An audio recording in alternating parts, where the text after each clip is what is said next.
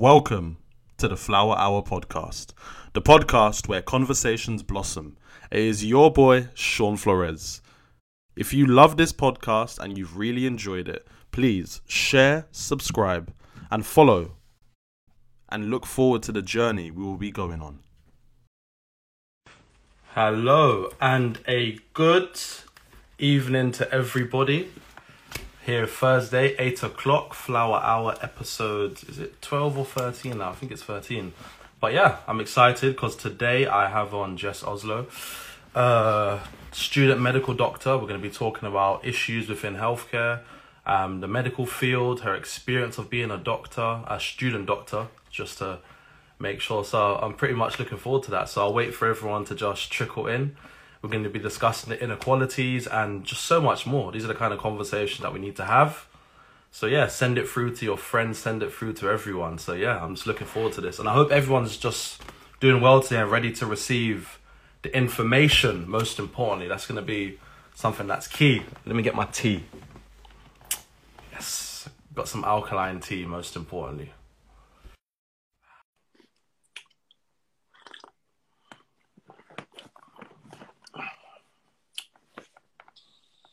Hey. Cheers. Cheers. I have my bottle of water. I have some alkaline herbs, I got to try and stay alkaline somewhat. How are you doing? I'm good. I've got like a few notes, just like ready to chat, just so I know my stuff before I go into this. Yeah, absolutely. But yeah, I'm excited. It's been a long time. I think the last time was years ago, right? Yeah, it was like, I think it's like 2 years ago. Yeah. We went bowling, right? With friends. I didn't go bowling. You came after. Meal. Yeah. I came to the meal. So it was quite good. And since then, I've seen the good stuff that you've been doing. So it's just important for us to have this conversation. I know you speak out a lot about race in the medical field and so much more. Yeah. So yeah, I'll let you introduce yourself to the audience, my audience, your audience. So yeah, go ahead. So I'm Jessica. I'm a medical student at King's College London. I'm halfway through my degree now, so I've still got a few more years till I'm a qualified doctor. But and I just like very passionate about widening participation, widening access to further education and medicine in particular, and health inequalities as well. So things in our healthcare system or areas in our healthcare system that are failing and disproportionately affecting people of different ethnicities, backgrounds, and so forth, and how we can make sure that they don't continue to happen. Absolutely. And I think my first question has to be, why the medical field? You could have gone into absolutely probably anything else. Why the medical field of all fields?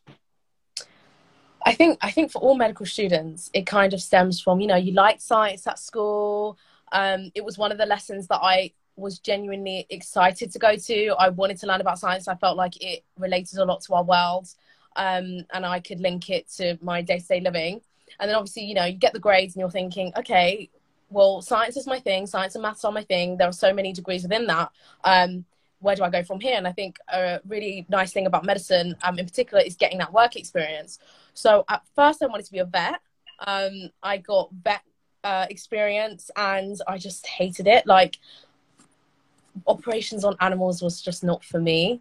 I felt like I was missing that disconnect. I mean, I can't have an animal as a client. It's just not going to work. So I was like, let me try this on humans. And I went to do work experience at a hospital and a hospice. So I got to see when conditions could be treated and when they couldn't.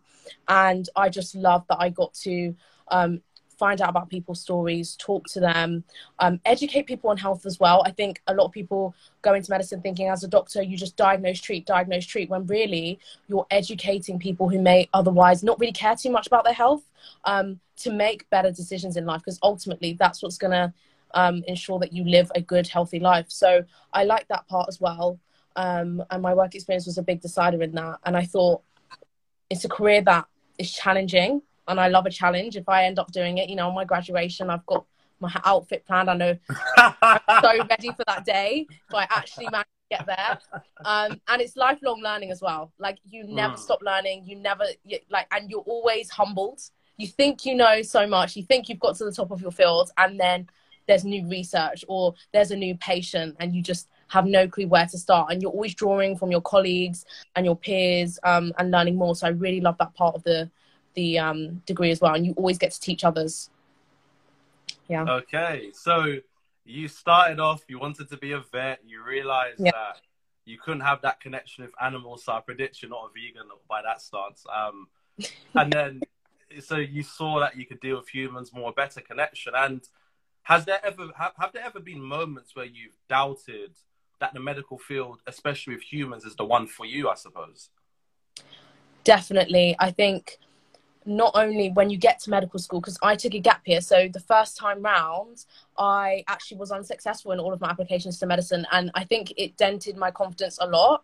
I had the grades, but it's just so much more than that. There's a lot of hurdles to jump through, hurdles to jump over, or hoops to jump through, and it dented my confidence. I thought that maybe this isn't for me. Maybe I'm not smart enough. Maybe I'm not good enough for medicine.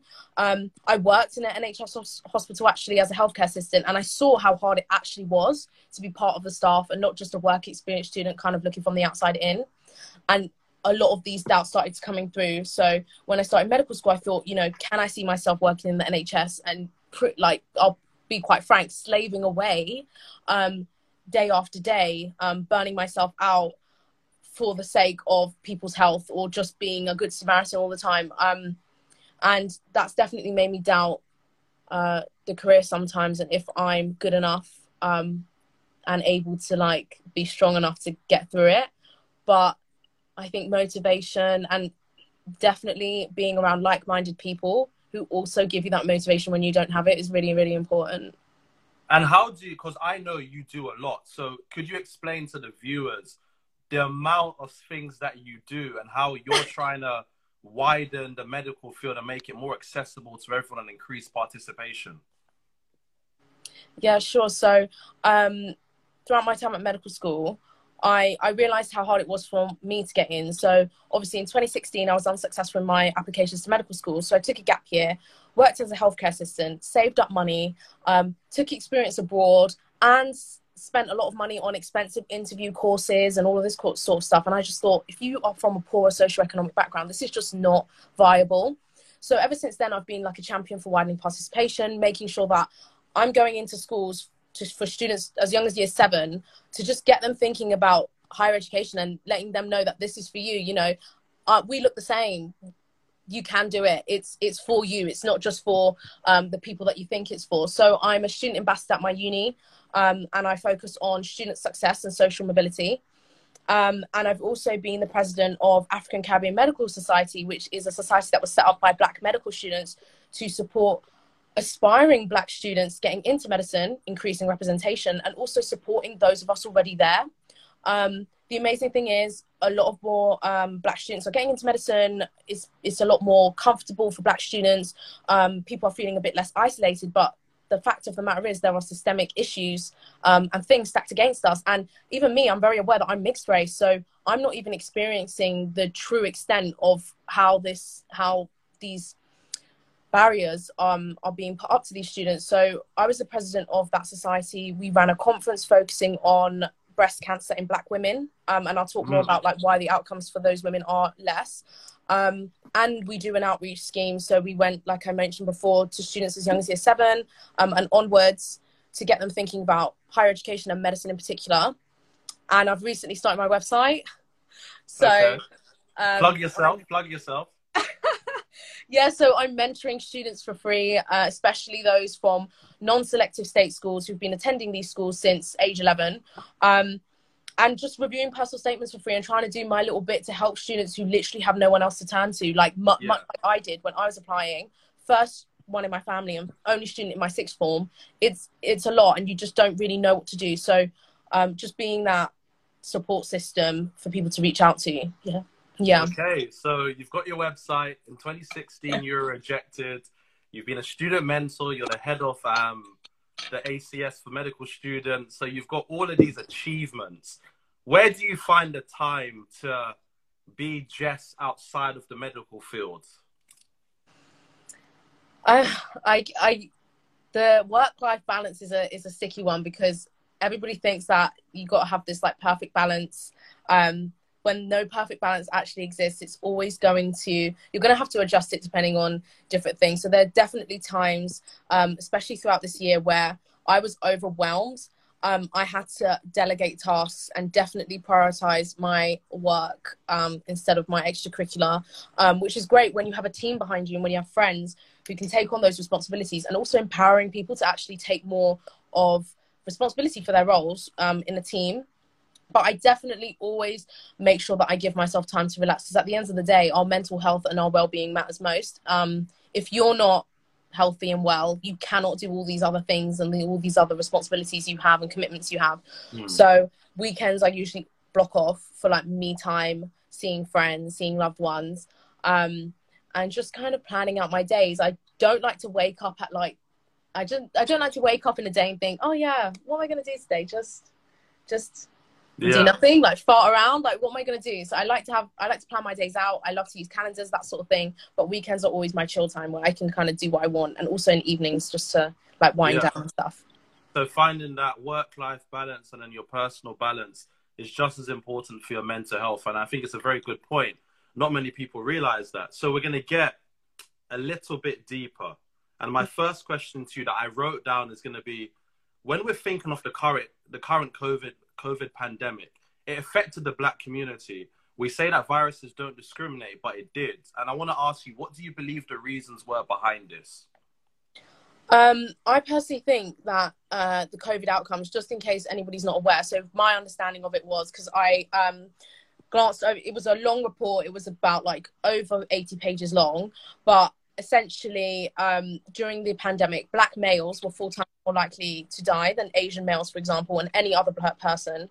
And the Black or Black British ethnic group had the highest mortality, the age standardized, so depending on age, removing age, had the highest mortality per 100,000 people. And again, 95% of doctors who died in the first month of COVID were Black. Yeah. And I just think this comes down to, we cannot ignore it, systemic racism, and also the fact that that's ingrained so deeply in so many systems in our country. Education, Black boys are 3 times more likely to be excluded than any other student at school. In our justice system, where we again know that Black men are more likely to be arrested or stopped and searched. And our healthcare system is not exempt either. And I think these doctors were put on the front line without protection. We have a lot of BAME doctors working in poor conditions, A&Es, not getting the shift requests that they wanted, and also not being consultants. So another statistic that I found is that the ethnicity pay gap is, let's say, relatively small, 1 to 2%, which is still not good enough for junior doctors and around that pay grade. But as soon as you get to consultant level, which is when you're a doctor who is top of their specialty for their field, let's say, white consultants make about £5,000 more than a Black or an Asian consultant, any BME consultant. That is really concerning. And we start to think as well about the numbers there. There are not many BME consultants. When you look at the doctors in the hospital, Black doctors are hitting the glass ceiling. And the fact that consultants get to work on weekends and have this more flexible work shift meant that all the Black doctors who were not reaching those consultant levels could not say, I can't come into work, could not say, I'm going to take this day off. They were forced to be put on the front line without the right protection. So I feel like that contributed to death. And it just wasn't good enough. In terms of the community and society in general, it's about accessibility. Black people have been, this is more anecdotal evidence. So people from stories that I've heard, stories that I've read online, that, you know, Black people are not taken seriously, that they have higher thresholds for pain, like absolutely ridiculous assumptions that all medical professionals are making. And this unconscious bias is really affecting the way that we give healthcare to these people. And COVID-19 highlighted this really, really badly. And I think our government should be ashamed, and I think they are. I think you made so many points that relate to the racism that we have in our society. We know that, for example, Black people are more likely to be bus drivers, more likely to work in retail jobs, more likely to work in customer-facing roles or people-facing roles. And it goes on to ask, I think when we think about decolonizing. We think about decolonizing education. We think about defunding the police. But where's this idea of decolonizing the healthcare system? Yeah. So when we think about the medical experiments, you've got the experiments in America with the Tuskegee. You've got so many other experiments with the human zoos in Belgium and even in London, the way that gynecology was founded. And when we think about it, do you not believe that there needs to be a decolonization of the healthcare system in order to allow people from a BAME background the freedom and perhaps the opportunities that are present? And why I say that is because I remember Trevor Phillips once said that, used to use the term glass stealing, and he used the term snow capping, literally because it's white, the pyramid is all the way down. So yeah, that's my question to you. Do you believe that we need to decolonize the healthcare system and the medical field? Absolutely. I'm in my 3rd year now, and I remember this year I was particularly annoyed because I had a bit of dermatology, which is skin, learning about the skin, and I was in I'm placed in a South London hospital, Brixton to be exact. I'm at King's College Hospital. That's where I'm placed for my placements. I'm getting a lecture by a white junior doctor on skin conditions, and not one picture was black. We are in South London. We're in Brixton. And you know what? Full stop. We're in London. Okay. Majority of the people here that we're serving in our community are black. How can you not show me eczema on a black person? Is it? And also the fact that it's eczema black. That's all you need to type on Google. I'm tired of us being an afterthought, and I think that we really need to be, as black medical students, speaking up about these things, raising concerns, providing feedback, saying you need to include these images in this curriculum. One of my friends, actually, his name's Malone. I'm pretty sure like everybody's heard about him by now. Yeah, St. George's. Mind the Gap. Get him on here. He'll be amazing. Yeah, listen, I've been trying to reach that guy and I can't. I think I found his Twitter, so you got to plug me. Get him on here and have that conversation. Definitely, I'll send you his Instagram. But he's like created an amazing initiative that all of us have just been waiting for, and not had the opportunity to do so. All the contacts where, you know, for once during BLM, the tragic death of George Floyd, people were listening. People were more hypersensitized to hypervigilant to racism than ever before. White people were listening. They were posting the black squares. They wanted to educate themselves and find out more. It was great. And it was a time for us to start shouting, look, if you want to listen, this is what we've been telling you. And I think it's great that he's made this book called Mind the Gap. And he's, it's not come out yet, but it is in the process. And that's going to show all of these different conditions on black skin, and just what we've been waiting for. And that's even a step into decolonizing the medical curriculum. It doesn't have to be like, you know, protests and stuff. It just needs to be not making black people an afterthought. We have all these cultural competence lessons where we learn about different cultures, and we get given, you know, these vignettes where we get patients of, you know, LGBT backgrounds or black, Asian, and we kind of do role play on how to deal with them. But it needs to be more than that. Absolutely. Like, these patients are real, and we're not getting taught about conditions that affect them in the right way, and it's leading to death. So, yeah, I think we definitely need to decolonize the medical curriculum, and black students are doing amazing so far. Absolutely. And I'll plug you the Instagrams. Yeah, I need to have him on because I've been trying to reach him for such a long time. And Francesca asked, how was gynecology founded? From what I understand, that they experimented on a black African woman. They did all sorts of obscene things to her via sex, via instruments and so on. But perhaps you could answer that more than I could. I've read about this, but not in that much detail. It was a medical experiment. I think the book is called The Medical Experiment. Yeah, I haven't read the book, but I definitely saw an Instagram post about this, and how it was founded. Was it founded in the US? I believe so, if I'm correct. And they made her travel all over the world, where doctors used to come and experiment on her. They used to do, as Deji said, no anesthetic and so much more. And you made a point where you said that there's this idea that black skin, number one, is thicker. Black people don't bleed red blood, or, for example, we don't have, we have a higher threshold to pain. So we've both agreed that the medical field needs decolonizing. And can you hear me? Yeah, I'm sorry. I was just typing. Okay, I think it's James Marion Sims. I just searched it up. He was the surgeon who experimented, I think. Oh, perfect. It was on slaves. Yes, and there was. I wrote about this. I'll have to send you the article. I think you definitely enjoy reading it. And I want to ask you about something as well. Has there been a time in the medical field where you've experienced overt or covert racism? In this respect, I'm glad to say that not in medical school, but as a healthcare assistant, I had a particular patient. He was a white old man, and he was obviously he was very, let's just say, agitated. He had Parkinson's, so they uncontrollably shake. And he called me a black bitch when I was trying to help. What do you like? Do you want me to give you water? Blah, blah, blah, blah, blah. And he just said, go away, you black bitch. That, to me, has been the only overt racism that I've experienced. Other things are a bit more implicit. So, for example, if I turn up in the hospital, if I'm not wearing my lanyard, are you a student nurse? Are you a student midwife? Not that that's any issue, but when I'm a medical student or saying I'm a doctor, it's like it's a bit, they don't get it or they're confused. And I actually do see in terms of nursing and HCA level, black people are in abundance, you know.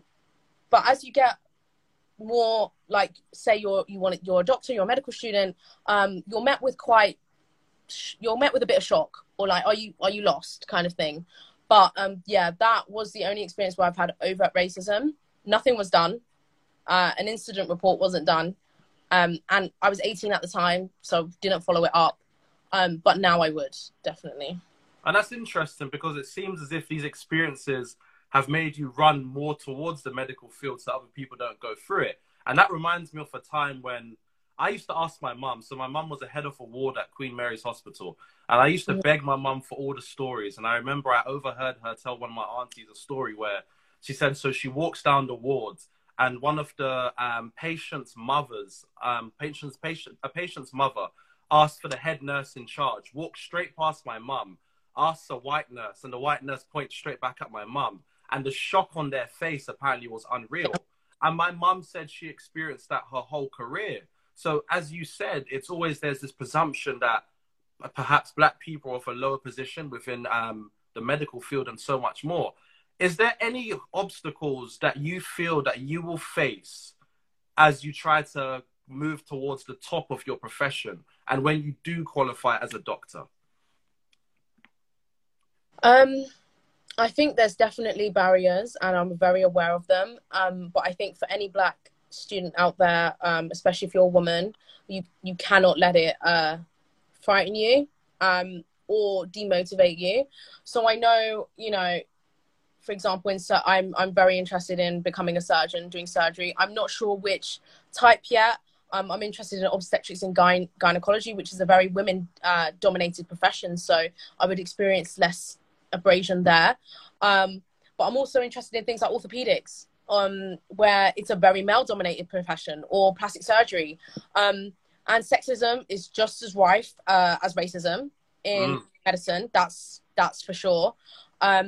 And things will be said to you. I've heard that there are illegal questions that get asked to you at interviews, such as, when do you plan to have kids? Are you planning to take maternity leave? I mean, that's not any of your business. Would you ask a man that? And I think the medical profession is getting a lot more female. It's a 60-40 divide, I think, at the moment. And I've heard older male professors and medics saying, oh gosh, like, the medical profession is doomed. I've read articles online where it's doomed because there's too many women and they're all taking maternity leave and they're just going to cripple the service. And, you know, we should have a specific quota of female to male so they're not going to take up space and just leave when they get pregnant. And it's just like, that's already a barrier. And then you're black as well, where, again, we're seeing this very alarming discrepancy between black consultants and black people at every other level. It's getting into those consultant positions when we're just as qualified to do so. And not just consultancies, sitting on the board of NHS trusts, making the big decisions of all these puppet masters pulling strings. You'll see in these boards, and it's been a trend actually, you know, makeup lines, show us who's on your executive board. Hospitals, trusts, show us who's on your executive board. And there's very rarely a black face. Very rarely. And I think those are the barriers that we need to really, really be pushing through. And I think that's why it's so nice to see that black students today, we're very much thinking in this mindset of letting the ladder down. So when we get into these positions, you may be the only black person in parliament, you may be the only black person in this executive board, but it's very important that you then you become, unfortunately, a beacon for others and inspire the same and provide a way in. I think that's really important, and I think it's just what we have to do. And I think that leads me on to ask you another question. Just how important do you think representation of black doctors or anyone black within the medical field is? Just how important is that? I think why I ask that question is it's a question we hear often, but I just want to hear your personal opinion, I suppose, on why you believe it's so important. I think it's so, I honestly think it's so important because when I've worked with a lot of students that say from the ages of like 11 to 18. So in that secondary school period where you're very impressionable, you're easily influenced, you want to be, you seek approval, you want to be liked by your peers, and you obviously want to do well, and you know, you're starting your life. And a lot of the students I work with are shocked, like, you don't look like you do medicine, you don't seem like you do medicine, you can't, it just doesn't make sense. You should have braces, glasses, and be reading books all the time. That apparently so. And once, they only need to see it once where they're like, oh, do you know what, they were pretty cool. Yeah, they were pretty cool, they look like me, I want to do that. And even just speaking to students about more than what they're thinking. So I spoke to a girl, she was very intent on being a midwife and I asked her why, and she was like, oh, I want to help deliver babies, I want to get involved in helping mums deliver babies. And I said, well, do you know you could be a doctor and actually do operations on women and help them deliver the babies and get involved in surgery and maybe even do research? And she was like doctors do that? And I was like, yeah, there's types of doctors that are specialized in delivering babies. Be a midwife, or you, like, by all means, but consider all of these other fields that you could also delve into.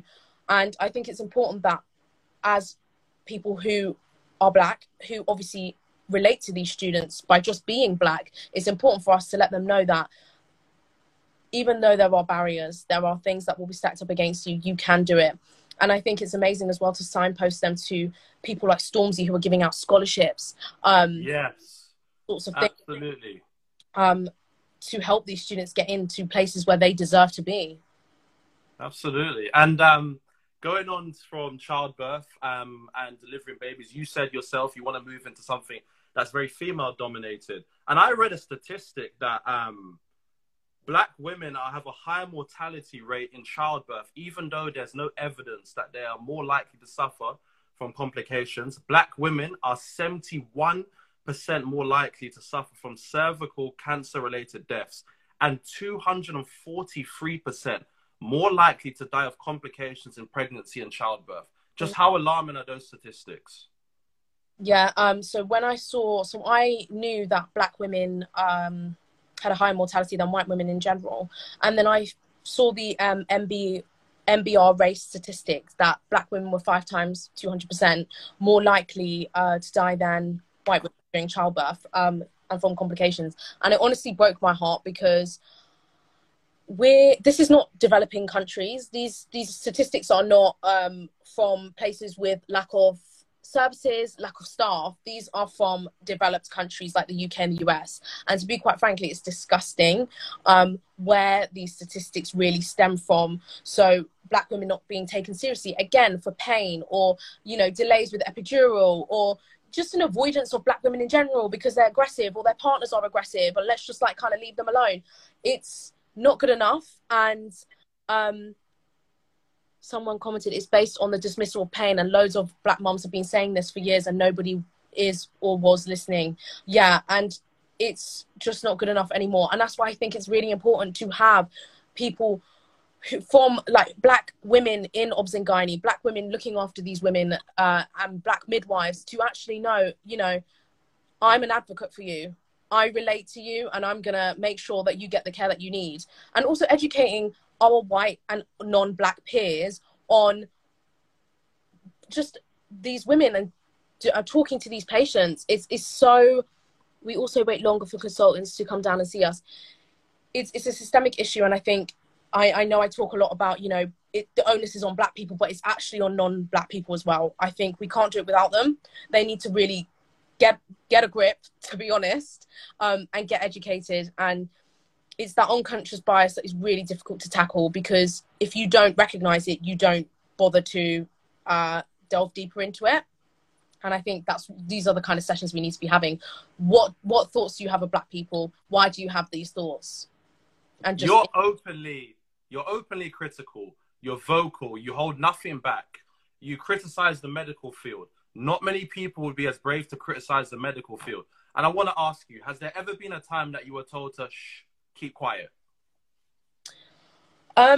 Actually, no, but maybe because I'm a medical student and I'm not seen as a threat yet. But I do have friends who are doctors and a lot more into their careers who've been told by other consultants, and actually really hurtfully Black consultants, to be like, oh, don't post that about BLM. Don't be too political. And I'm tired of this rhetoric that medicine's apolitical, because it just simply isn't. Absolutely not. Everything about it. Absolutely.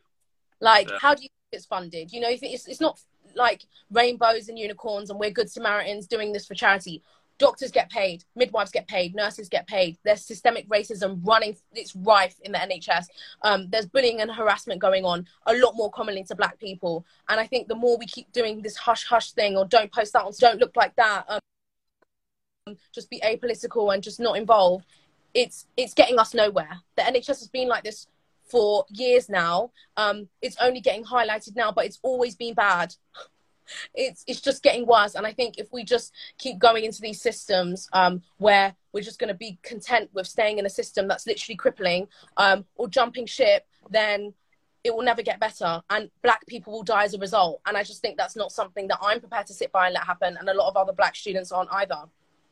And I think a lot of people would have been disheartened and disinterested simply by, first of all, the statistics, second of all, by the experience. And as I said before, it's pushed you closer towards the medical field. And you said that there's been times where you've had people say things to you. But then what advice would you give to other student medical doctors, and perhaps even doctors in general, who don't want to speak about what's happening and perhaps just want to keep their career nice and safe? It was a big quote going around that, you know, if you're silent, you're complicit. You know, you're part of the problem. And I don't like to point fingers at you. You're part of the problem. Having a nice, dandy career is great, but you're doing it at the expense of people's lives. And as a doctor, I think that's very contradictive. It's contradicting. You're there to save lives. You're there to be an advocate for patients. You're there to care about patients. And to say that you just want to focus on your career and keep quiet and, you know, just go on like things aren't normal, turn a blind eye, you are leading to the death of others. No matter how indirect or far removed you think you are, that's what that is doing. And I think, don't be afraid. If we don't speak out and make it the norm, it's always going to be a hush-hush you. And I'm a person who loves to talk about taboo issues. Let's get to grips. Let's talk about it, you know? And it's happening right in front of our eyes. If you don't talk about it, it's never going to get solved. It's never going to be, you're not going to have things like Mind the Gap, that book that's come out of this, or you're not going to have students thinking, all these student unions being like, you know, we now want to support Black students. We now want to give you guys funding. We now want to, you know, get you involved. If we don't talk about it, if we don't shout, if we don't scream, these things don't happen. And I think it's a give. It's like a vehicle for change. Discussion is a vehicle for change. Absolutely. I just want to say to everyone that's watching, because everyone's really engaged, if they've got questions for Jess, throw the questions, because we're more than happy to ask them. More than happy, because people have said quite a lot so far. And we were speaking about breast cancer, if I'm correct, Jess, right? You said you were mentioning something about breast cancer.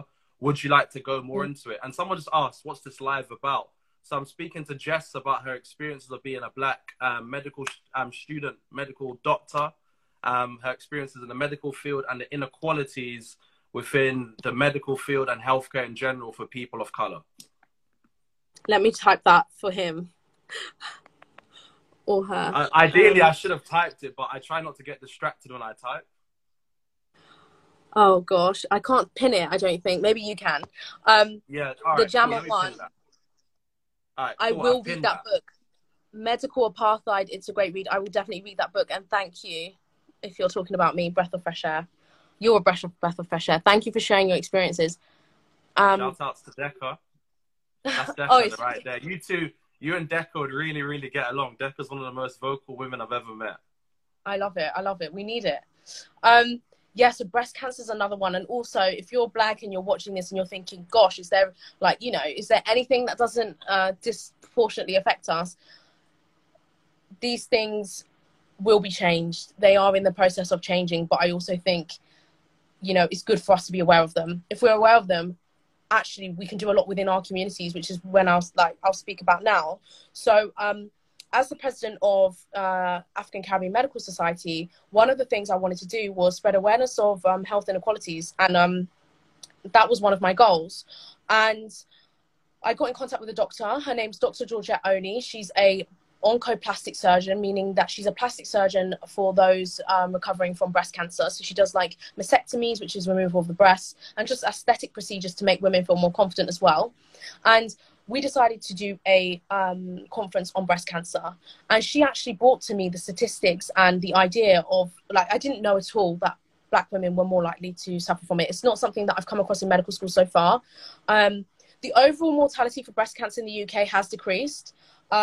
And this is because of like greater emphasis on early detection, screening, better treatments. I mean, cancer overall, we're a lot more on the ball with it now. It's a hot topic. We all know about it.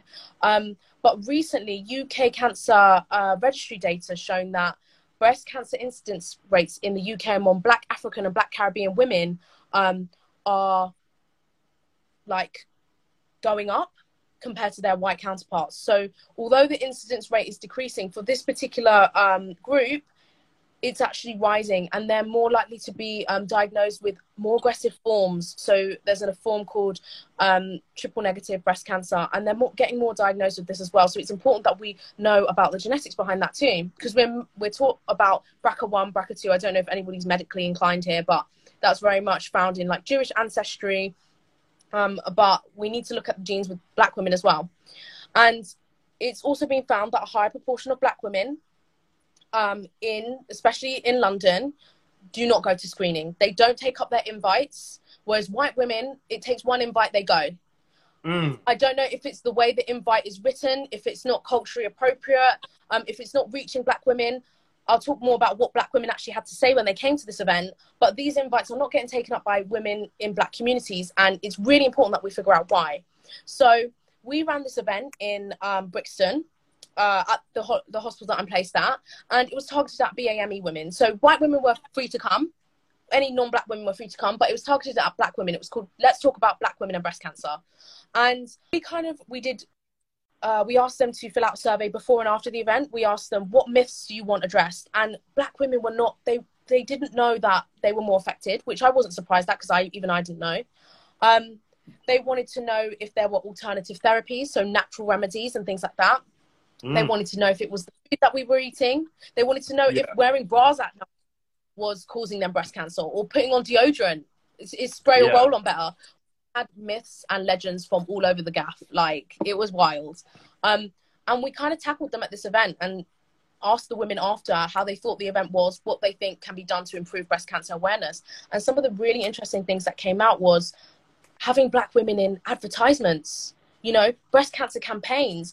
We have this pink ribbon, it's always on white women, something that I never even noticed. I never even thought to, it just goes over your head. But as a Black woman who's probably suffering from breast cancer or in the recovery of, looking at a campaign that's never featuring you, you feel very far removed from the condition. Of course, you won't think it affects you.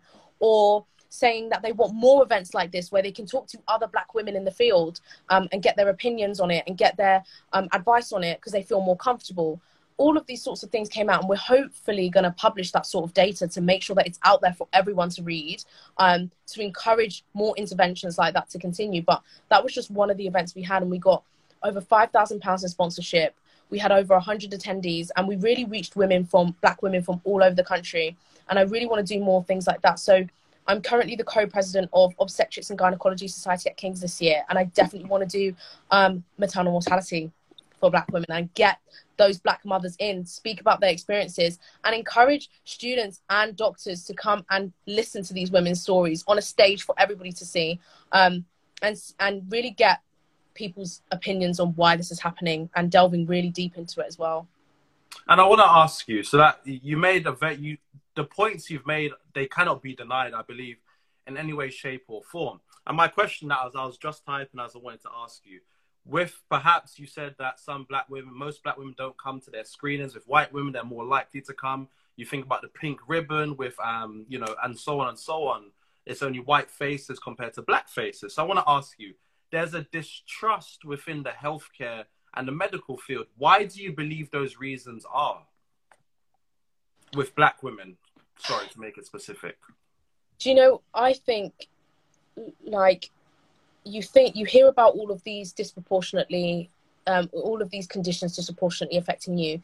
You then go to doctors and GP services, and your experiences define how you interact with these services. I have sat in on work experience or even placements as a medical student, and I've not been happy with the way the doctor's interacting with people. I mean, being dismissive, you might be having a bad day, but being dismissive is an experience that will stay with that patient forever. You Absolutely. hear people saying, that doctor is so shit, compared to that doctor was really good. You either, these two sorts of experiences will stay with you forever. And I think, you know, doctors, that's where doctors are going wrong. It's so much more than this, though. I get it. Doctors are burnt out. Things are happening. But sometimes it's also unconscious bias. And I think we need to kind of not beat around the bush and sugarcoat it. I witnessed a GP not taking a black woman and her black child seriously because he had a rash and he couldn't see it. And I was just like, oh, can I look? You know, taking a bit more interest, being like, oh, really? Why do you think that? Medical students, please question your GPs, your doctors. If they're like, oh, I don't see it, I'm just going to give her a cream. Why don't you see it? Or why are you deciding to give her a cream? Why are you deciding not to do anything? And I think this is a thing that I've seen lots of black doctors sharing as well, especially when it comes to maternal mortality. If a doctor refuses to give you pain relief, if a doctor refuses to do something, please can you document that? Make sure you're doing that, because we're doing these things. Some doctors are doing this for no reason, and it's unconscious bias. That's the reason, and they don't realize it. We're not recognizing. We're not speaking about it. So yeah, I think prior experiences of healthcare really affect how you interact with healthcare, and it's so sad because I know you remember those bad experiences. You know, you went to A&E and you were told to go home, or you went to the GP and they were just like, you're wasting my time. They made you feel like you were wasting their time. One thing I'm really, really passionate about is mental health as well. Absolutely. Black men. So I'm one of the managing directors for events for the BME in Psychology and Psychiatry Network, founded by Keisha York. She's one of my good friends. Also someone you should get on here. Shout out. Bring her on. Bring her on. I'll have it. She focuses on getting black people into psychology and psychiatry because we need more black people in these professions. Black men are more likely to be sectioned, more likely to be given like very much given like schizophrenic diagnoses and things like this, and not given the support to deal with these diagnoses. So and they have had, honestly, I went to we did an event addressing men's mental health, and at this event I organized all the logistics and stuff, but when I was actually sitting and watching the event, the experience they have had with healthcare have honestly been despicable, shameful, and it shaped how they deal with their own diagnosis of mental health and how they then interact with services in the future. And mental health is one of those things where you need to be having constant interactions with healthcare. You need to be staying in the loop. You need to be seeing your psychiatrist or your counselor. And if you had one bad experience, you will never turn up again. And that's why they have poorer outcomes. And we shouldn't be letting that happen. So yeah, I think it comes from experience. It comes from hearing family and friends' experiences, and you lose faith in the medical system. And I know how nice it is when black patients see you as a black person, or just somebody who looks like them, and they're just like, yeah. Go ahead. Sorry, go ahead. I've been in orthopedic. I went to this orthopedic clinic. I just kind of turned up there, and he was a young black guy, 17 years old, had a broken wrist, wanted to show off a little bit, like, yeah, do you want to see? I mean, I was taking it. I was like, oh, yeah, show me the x-ray. Yeah, what can you see? And blah, blah, blah. But just seeing somebody who's like them, who's kind of cool, you know, it makes them more comfortable, and it makes sure their faith is restored in the system. And honestly, it's something very small, like smiling or saying, yeah, you know? I think Akala called it the complexities of the black nod. Yes, yeah, I love it. Yeah, it's those very small things, and you reminded me of an experience when I was younger that I had pneumonia, but because my mum's a nurse, she knew there was something wrong. When I went to the GP was like, "Oh, it's fine. It's just a cold." And then one night I couldn't really breathe that much at all. And my mum called the ambulance, got there. A black doctor saw to me. And I remember my mum said to me when the black doctor showed my mum was it the X-ray? I think it was Yeah, of my chest. My chest was blocked up. She said if my mother wasn't a nurse and didn't spot those things that the GP didn't notice, I would have probably been dead. And that went on even further, that when I was on the bed and I had a cannula in me, I was in so much pain and the nurses didn't really take it seriously. My mum, as a black mother, had to chase them up and to tell them, my son's in pain. My mum really fought my corner. And I think I'm really thankful for my mother, first of all, being a nurse. And it's because of individuals like yourself, my mother's temperament in terms of you're an advocate, you're not taking it. I'm alive today to even have this conversation. So the work you're doing and the things you're speaking about, they're so important, more than you could honestly ever imagine. And I want to ask you, when you think about the future and the health outcomes for the Black community, are you in a positive place? Do you believe it's going to get better, or is your hope starting to dwindle down, unfortunately? Well, somebody says someone who is human, and I totally agree. Dan Mark, who said that, that's so true. I just think we need to be taking everybody's... if someone tells me they're in pain, I don't care who they are. I'm not going to write that off until I have a reason to write it off. Do you know what I mean? I think every medical student, doctor, GP needs to get out of whatever, systems they've been trained to do or autopilot they're on and really kind of switch back into focus and focus on the person in front of them. But in terms of your question, I am an optimist, and I truly do believe at the rate that I'm seeing more and more Black students getting into medicine, we're having African Caribbean medical societies across the UK. I'm seeing, Black doctors in the US doing their thing. I'm seeing Black doctors UK, Black female doctors UK. Shout out you guys, you featured me. We're taking over. We're visible. Representation is mattering, and it's encouraging other students to then go into it. It's kind of like a domino effect, and I think it just has to get better. I don't see it getting any worse. I just see that the fact that it's been brought to light, more Black doctors are entering the profession. As long as we keep advocating for our community, speaking up about these things and making sure that we're adamant that they cannot go on, and that there will be consequences for these things, I do see health for Black people getting better. However, there are obviously things that are out of our hands, like funding. The funding in Chelsea is not the same as the funding in Brixton. That's absolutely the way life is, and that disproportionately affects Black people. Like I said, it seeps into other industry sectors as well, like education, justice, housing, employment.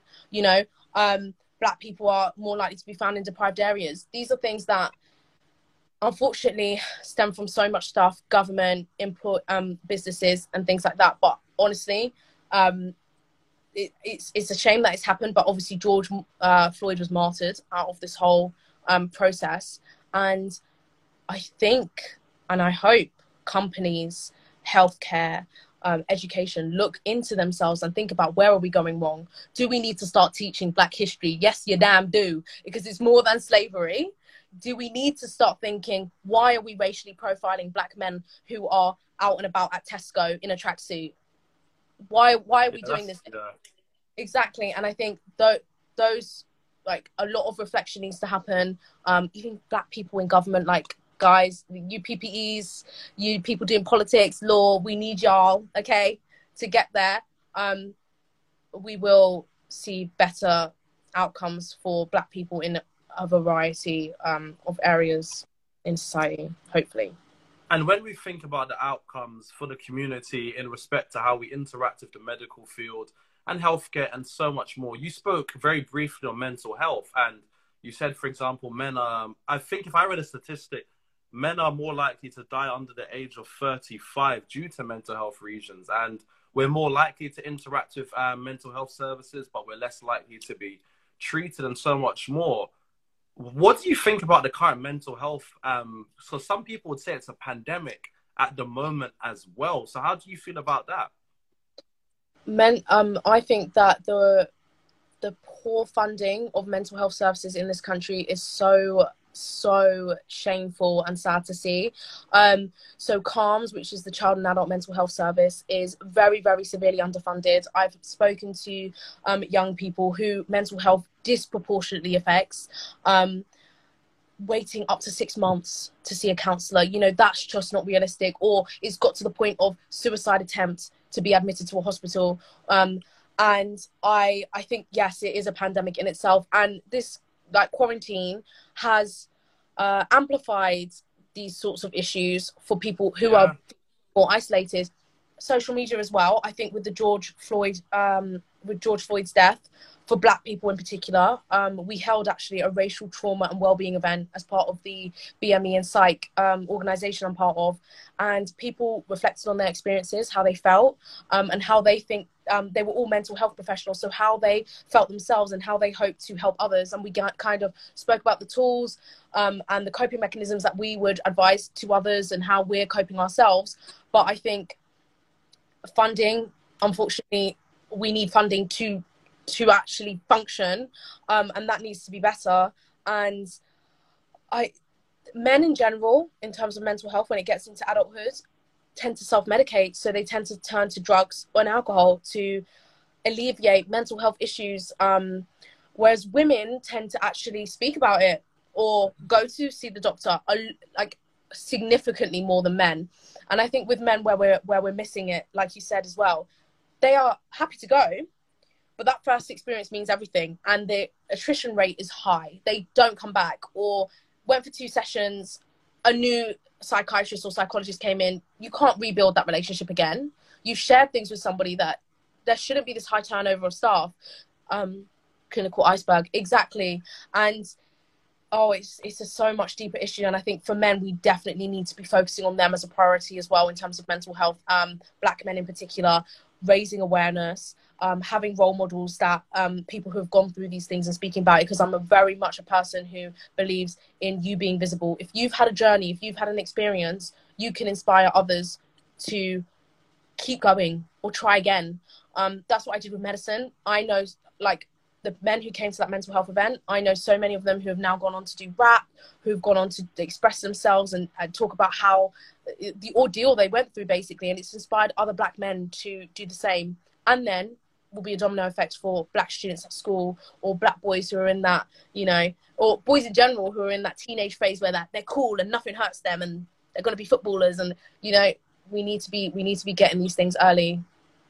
And I think I was going to ask you, how do we improve the outcomes for men? But I suppose you've slightly touched on that. But then my next question to you in a similar vein would be, how do we improve the outcomes for Black women at present when we're going through so much? And, you know, as we spoke about before, there's a distrust of everything. So how do we improve those outcomes for Black women? And how do you see us actioning those outcomes?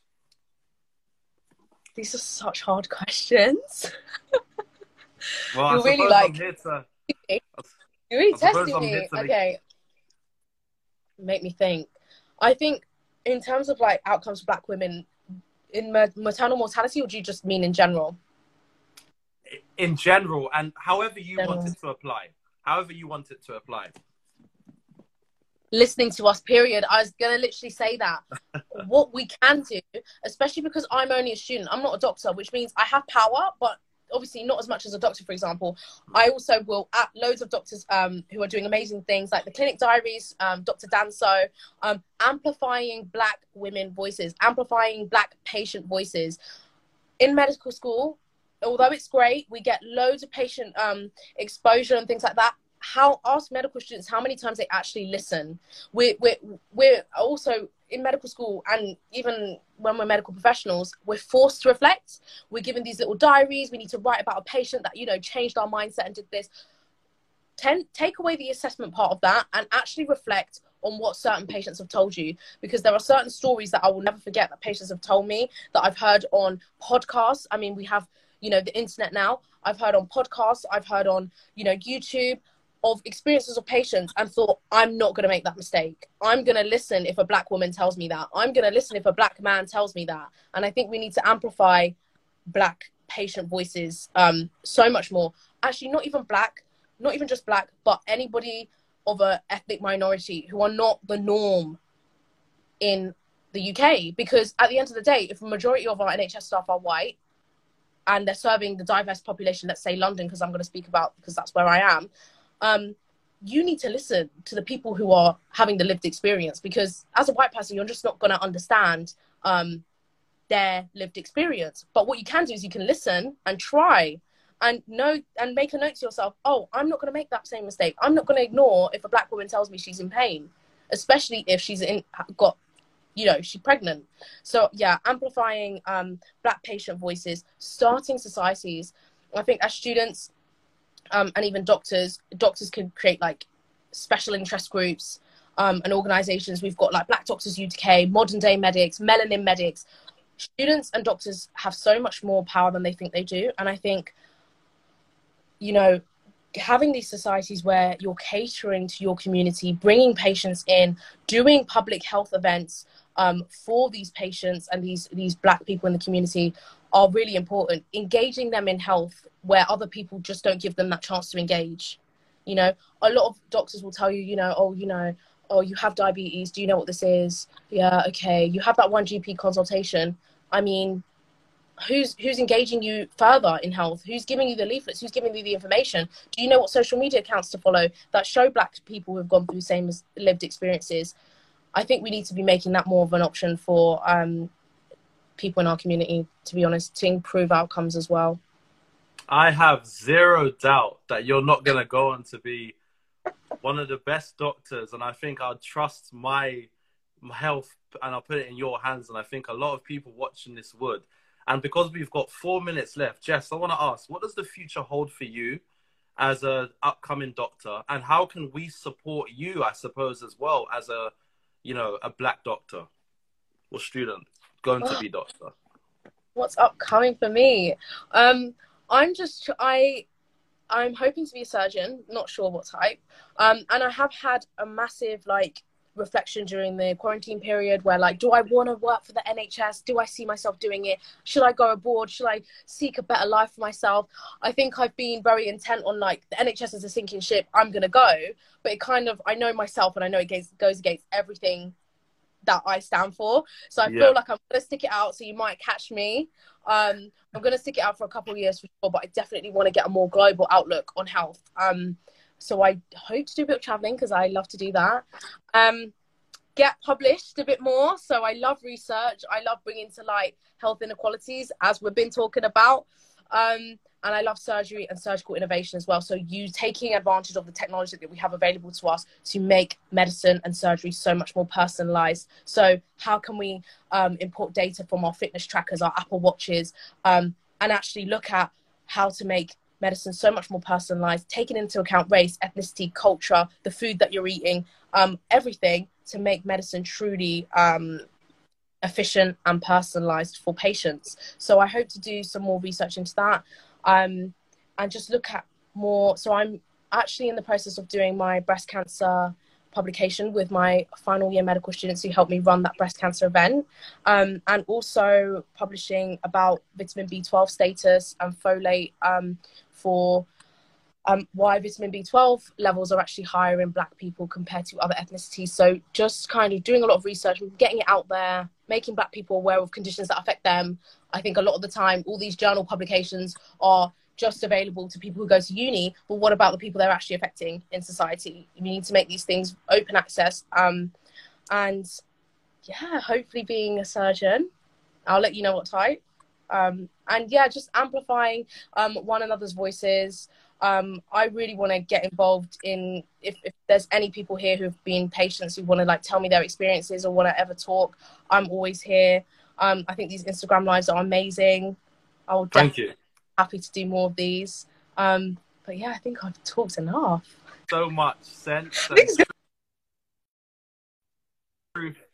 You've spoken so much sense and truth to power, and we're going to have a part 2 because you're only going to go on to continue to do amazing things. I genuinely believe I speak for a lot of people that have watched this. You've inspired people and you're only aspiring to greatness. And as I said, anything you want me to publish or put on my page, I will happily do that. But I'm really excited for what the future holds for you. And I'm walking away from this conversation having learned so much. So I've got to say thank you, most importantly. And we'll be keeping in contact for sure. The time's so short, but yeah, we're definitely doing a part 2. Do I come back on or later? If we come back on now, I'm going to have to redo it again. No. It's all good. But yeah, we'll keep in contact, Jess. Thank you so much for coming on. Thank you so much for having me. Definitely. Have a great evening. Bye. You too. Bye. Bye. I hope you've enjoyed this episode, and I look forward to having you again. If you've enjoyed, share, subscribe, follow, and make sure everybody gets to have the blessing that is conversations. And remember, Flower Hour is the podcast where conversations blossom.